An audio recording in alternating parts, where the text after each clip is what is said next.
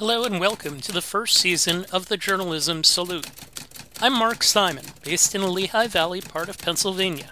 I'm a 1997 graduate of the College of New Jersey with a journalism degree who has worked in sports media for 25 years. For the last 3 months, I have been sending daily journalism salutes on social media, pairing them with donations to a wide range of journalistic organizations. My intent was to counter cries of fake news, lamestream media, and enemy of the people, by doing a little of whatever I could each day to help. The next phase of this project is to learn more about the groups that I've been saluting. That's where these interviews come in. Who are these groups? What do they do? What do they do best? And why are they so important to our present and our future? We'll talk to people from a diverse set of organizations to try to learn more. Thank you for joining me. On this episode, we're joined by Eve Pearlman. Eve is the co-founder and CEO of Spaceship Media. I'll let her explain who they are and what they do. Eve is a longtime journalist who has been an editor and writer for the Patch family of websites, worked internationally in London, and was an editor for an education news source in California. I highly recommend watching her TED Talk. I got steered to this company by listening to a podcast interview with Jeff Jarvis, another journalist. First thing that I would ask, I'm fascinated by the origin of the organization, starting with the name. Why is it named Spaceship Media? Hey, Marco. Well, thank you for having me on. It's a delight. And thank you for that nice intro.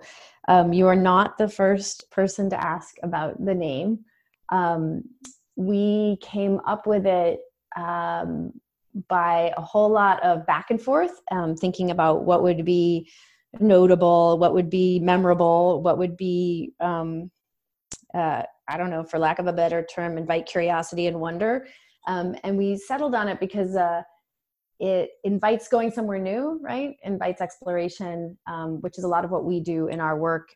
Both we invite the exploration of the journalists we partner with, and also people who are participating in our conversations, participating in our journalism. So it turns out to be a great name for what we're up to. I have reached out to, donated to, researched more than 90 different organizations, and yours is unique in a number of ways. It is involved in the field of dialogue journalism. Explain exactly what your company does. I will do that, and I will urge you to interrupt me or redirect me if you want, because I can go on and on and on about this. It's been a labor of love and a lot of joy. But what we do in reasonably succinct terms is we use journalism to convene conversations of people across social and political fractures. And so it starts with a reconceptualization of journalistic practice. Like how can journalists do what they've always done? Go to the heart of divides, go to points of tension, go to places where news is happening. But then when arriving there, metaphorically, how can we do something different? How can we, instead of practicing in our craft in a way that heightens divides or amplifies divides, really think about teasing forth nuance and really think about getting a wide array of voices involved, not the most practice partisan voices, but everyday people. So dialogue journalism is the name we give to the 7-step process we've developed for convening conversations of people across difference and supporting them with facts.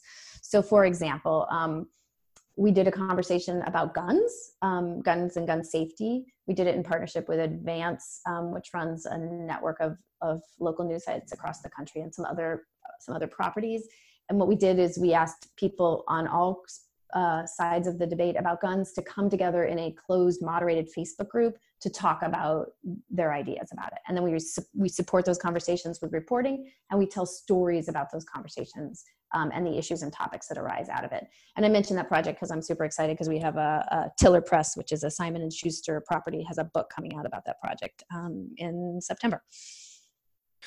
One of the things that I got from watching your TED Talk was the sense that this was a very personal issue / subject to you, the divide, the national divide, the divides in many different areas. Is there an example of something that you've experienced that got you wanting to make these kinds of changes?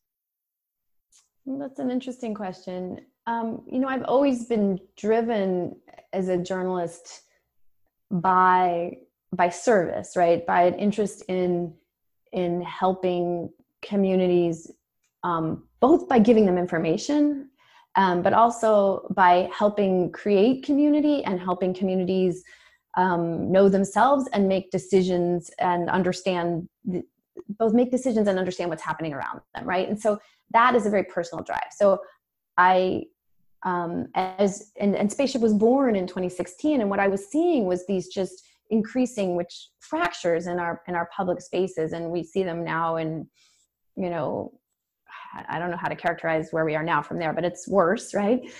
And so it is this personal mission to think about what can I, as a person who has these skills in listening, has these skills in information vetting, has these skills in holding community, how can I support the fabric of our democracy? How can I support the public square, right? And I think Spaceship was born from really thinking about how could I take these skills that I have in knowing people, in coming forward with empathy and telling story, and make them really a vital, critical use. And I think that's why we've been so successful, right? Because the state we're in now, which is very complicated and amplified by bad actors and all sorts, it's very complicated and difficult, but the state we're in is bad for all of us, right? It's not a good way to live, where we hate the other side, where we don't know who to trust, where we feel lost and confused and overwhelmed, a lot when we look at the news. So I think that in that sense, it's deeply personal. It's like, what can I do with the skills I have from where I sit to serve the greater good? What was I know that you started this up with someone else originally. What was the startup process for it like? Yeah, it was super interesting. I mean, it came really from us having this sense of what would we do if we could do anything, right? As journalists now, like what would be the best thing we could do? And we were fiddling around with a podcast for a while, and we kind of were thinking about, could we partner with incarcerated people? Like, what could we do, and what would have value? And then it really came in response to, I would say, what I already mentioned, which is like the state of national news and information and public discourse, and also kind of me thinking about how I'd always felt at odds with some of the ways that journalists are supposed to practice their craft. Like, I always knew I had bias. I always knew that every story I chose to run or not run, every person I talked to or didn't, every quote that I chose, I knew that came from somewhere. It came from my ideas of what is important, and if you look deeper, my identity, my life experience, all that stuff. And so it was in certain ways like a coming out. Like, I'm going to come out and I'm going to say to people, these are my views, but doesn't mean I can't hold you in conversation from a range of views. And it doesn't mean I carry views and ideas about the world, but it doesn't mean I can't give you carefully vetted information. And in part of our work, and if people want to dive into it, it's pretty clearly outlined on our website, is giving people reporting in a non-narrative form to really break down story and say, here's a list of facts and figures about what you need to know, versus a narrative story that has a lead that I would argue often points one way and a final quote that points usually the same way. And so it's it comes from that. How does a project go from idea to completion? I was going through some of the different things that you've done, and I would encourage others to do that on your page. And each one of them were very impressive in the way that you were able to gather people from both sides, the discussions that came out of those, the long list of links that went with each of those to things that got done. How does the path of a story kind of, and the path of a project here come to be? Yeah, that's a great question. And it's a long path, and it takes a lot of heart and passion and effort. But what we aim at core is always to be responsive to our community and the people we're serving. So typically we start by partnering with an existing news organization and talking about what's happening now in their community, what's relevant, what are people talking about. And then we always we invite people into a conversation, right? We say something along the lines of, are you open to or interested in a fact-based, respectful conversation with people on opposite sides of this issue? And people are, not everybody is, but a lot of people are. And then we ask a series of questions that invite people to reflect on where they stand and also what they think about the other side. And you can't see me, but I'm putting that in quotes. And then we ask people what they think of the other side. We ask people what they think the other side thinks of them. We ask them what they want to know. And we ask about the other side and vice versa. And so we want to begin to, at the beginning of these projects, we're asking people to think about their own stereotypes, think about their baggage they carry, and invite curiosity, right? Because while we tend to forget this, and what's beautiful about this work is every time we run this process, it brings a softening. People are like, oh yeah, this can't really be true. Like all people who support abortion can't this or vice versa, right? Once you start to slow down and think and remember the things we know about how we talk to people when we're talking well, it's this great softening. And then usually these projects have run on Facebook, not always, and more they're not, but we do a month-long closed, carefully moderated, carefully supported conversation in partnership with a news organization. And then we tell stories about the conversation, which we think is newsworthy, and also just about the things that arise. Like, so if people are talking about a particular issue, that becomes the backbone for story. So it's a long process, it's intensive, but it's really transformative, I think, both for journalists and also for the people who participate. What's the value of time here? Meaning that this is a completely different experience from the roundtable that you might see on the news or that you might read about in a paper where you have kind of a both sides brought together just for a moment in time. Does time prevent situations where, well, I would imagine you have some combativeness, but that dissipates? And two, you run into situations where people might not be fully honest in a one-time setting, but over multiple months, like your group is doing, you're more likely to get more honest dialogue. Look, anything worth doing, we know this takes a lot of time. We're a society now that wants a quick fix. We want to solve it. We want to, just have this immediacy and we want to transform. Like there's a contest going now for like a 15-minute activity that will depolarize people, and I look at that and I'm like, yeah, that sounds cool. But then in reality, people don't change like that. And so it's giving people a chance to come again, to slow down, to think about, to reflect on their own behavior, to take a breath for an hour or days. And so that time has real value of just opening space up for exploration. I mean, it's a lot of what we do is an antidote to, the really well documented problems and challenges of the way we live on social media typically, and the way we live in the news and information ecosystem now. So the day that I watched your TED Talk, I also read an article in the New York Times about white evangelicals in Iowa and why they support Donald Trump. And it was like the connection was right there for me to what you do, that these are people that have this viewpoint that is very specific. They've had this viewpoint. It's something that's been there for them for a long period of time, and they don't necessarily have the exposure to the other side of things. I give that as just an anecdote here to look at it from a broader perspective. What are the groups that you're most proud of that you've brought together? It's so funny, Mark, as you were talking, because I wrote down the word exposure and circled it, and then you said exposure, which amuses me. But because so many people simply don't have exposure to people who feel differently than them. You asked me about my favorite projects.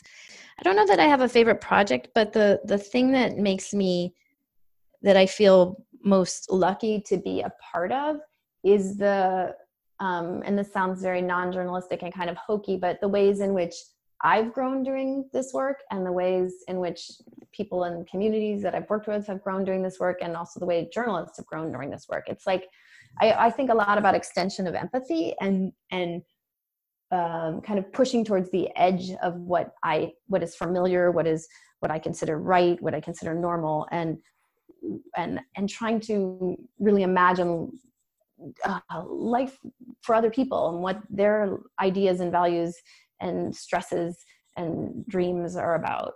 And I think about that for journalists and the people we work with as well. Are there specific projects, like you've done a guns project? Yeah. You brought people together in Minnesota, which I was going to get to in a second, rural and non-rural together. Can you just give an example then of just one and how it kind of all came together? This is a pilot project that we did before we did this national conversation that brought women from California together who voted for Clinton together with women from Alabama who voted for Trump. But prior to that, we did a little pilot project that between students of color in my town. I live in a town of about 75,000 called Alameda in the San Francisco Bay Area. So students of color and cops. And we started by finding police officers who were willing to be a part of this conversation, and finding a classroom, a teacher who was willing to let us work with the students in his classroom and offer them this opportunity. And we ran the process of interviewing, and it was a little atypical in that we interviewed the police officers separately, interviewed students separately, and then had a reporter literally going back and forth, ferrying questions and answers between those two, what we think of as communities. And then we built, and it's on our website, an interactive. So what was nice about that project, and it was relevant then and it's relevant now, is how little sort of direct, real, genuine contact both of those two groups had with each other. And so the students asked really kind of, their questions were very revealing. So they'd say things like, is it the same police officer who stops me on the corner that goes to a shootout? What are the kind of weapons that police officers have in their car? What does a police officer think when they make a stop? A lot of questions about sort of rights and procedures. And then the officers had questions like, what have students' actual interaction with us been in the community? Or are they getting their information from video, from outside of the community? And so there was just a lot of sort of gentle softening and curiosity that our reporting fulfilled in a very sweet way. I mean, then we ended by, after we had run this process, we all got together. They had opportunity for in-person facilitated dialogue, and you can see more about that on the site. But that one was dear to me because A, it was our first effort ever, and B, because it was so humanizing so quickly. And I think when we live in such a heightened state of anger, frustration, knee-jerk reactivity on all sides, having these opportunities to slow down, to be curious, to reconnect, to fill the void of conjecture and speculation with actual reported info is very grounding and has an enduring value. I'm going to read a quote from your page that I think goes right to that. So many times we forget to listen, and this exercise was helpful in training us to do that. Listen with our hearts and minds in an effort to better understand our neighbors. I was thinking, as you were talking about how it's helped you grow, I was thinking about the mental health of the people involved in these projects that you organize. And it reminded me of something that I read in the self-help book, Don't Sweat the Small Stuff, about understanding separate realities. Was there any connection between getting people together and the improved mental health of the people that were participants, even anecdotal? Yeah, I would say anecdotally. Look, and I really believe this, like how we're living now, where we live in, I don't know you specifically, but a whole lot of people I know are living in these heightened states of, I mean, the pandemic has a whole nother layer of real stress and trauma to people. But in terms of our political and social divides, this state of anger and disdain and dismissiveness and reactivity, everything we know about how we work as human organisms lets us know that that's bad for our health, right? Stress is bad for our health. Animosity is bad for our health. Thinking the worst is bad for our health. And so it's very clear that that it feels better. I mean, we know this from our life experience. If we're having a tension with a roommate or tension with a partner or tension with a child, when we can find a way to resolve it, when we can find a way to kind of settle and know that we don't agree necessarily, like, but that that we're not vilifying one another, it feels so much better. I mean, I find it just fascinating, and again that, like, the core things we know about being human, about being a coworker, about being a parent, about being in a relationship, we somehow forget when we take to the political arena. And it's an interesting kind of twist of understanding. Like, we know what feels better, we know how to get our way in the workplace, or we know the kinds of things that will help, we know how to influence a person if we're trying to work with a child or something. But when we go into the political arena, we think we're going to be effective by being just raging assholes, or we decide that that's the only way, and it isn't. Well, with that in mind, why are journalists ideal to fulfill the role that you're asking them to fulfill here? I love journalists, right? To be a journalist, you have to have a whole lot of confidence and curiosity and toughness. And I don't know, it's an interesting question. I don't know if journalists are the right people, but we are the fourth estate, right? We are the guardians of the public sphere. And we, one of the things I say over and over again when I'm inviting journalists to reflect on their practices, if what we were doing were working, I don't think we would be here, right? And I'm speaking in broad generalizations, but as journalists, we don't have the trust of people. So what are we doing what do we need to do to change ourselves? Like, we know that if you're doing something and it's not working, you should change what you're doing. Probably you should think about what you're doing and change it. But again, we forget that, we have journalists doubling down on facts matter, trust me. But what we know about trust is that, relationships come before trust. I don't trust you because you say you should. In fact, I wouldn't be smart to. I trust you because, if you're like, when I was a local journalist, I showed up again and again and again. And I said, yeah, whoops, I made a mistake. Thank you. Or yes, I should report that. Or yes, that's important. Or, you build a relationship over time. And so I don't know that journalists are the right person, but what I do know is that we're in sort of a slow moving, long-term crisis around information and journalism and public square. And journalists are at the heart of that. So what to do to fix it? And journalists are adaptable too, right? The transition from that, I normally, if this was in my normal job, I host a sports-related podcast, I would say, tell me about your players. In this case, I'm going to say, tell me about your staff, not necessarily who they are, but the traits that they have that make them good at their job. I struggle to find people who have a really wide skill set, right? So there's who have sort of the core basic skills of journalism, which is like very serious attention to detail, good research, good writing, the utmost integrity, a real commitment to accuracy and parsing detail. And then this, what is typically just thought of as softer skills, this like wide open empathy and awareness of themselves and what kind of biases and ideas they bring to the table. And so it's a very interesting and complicated skill set, right?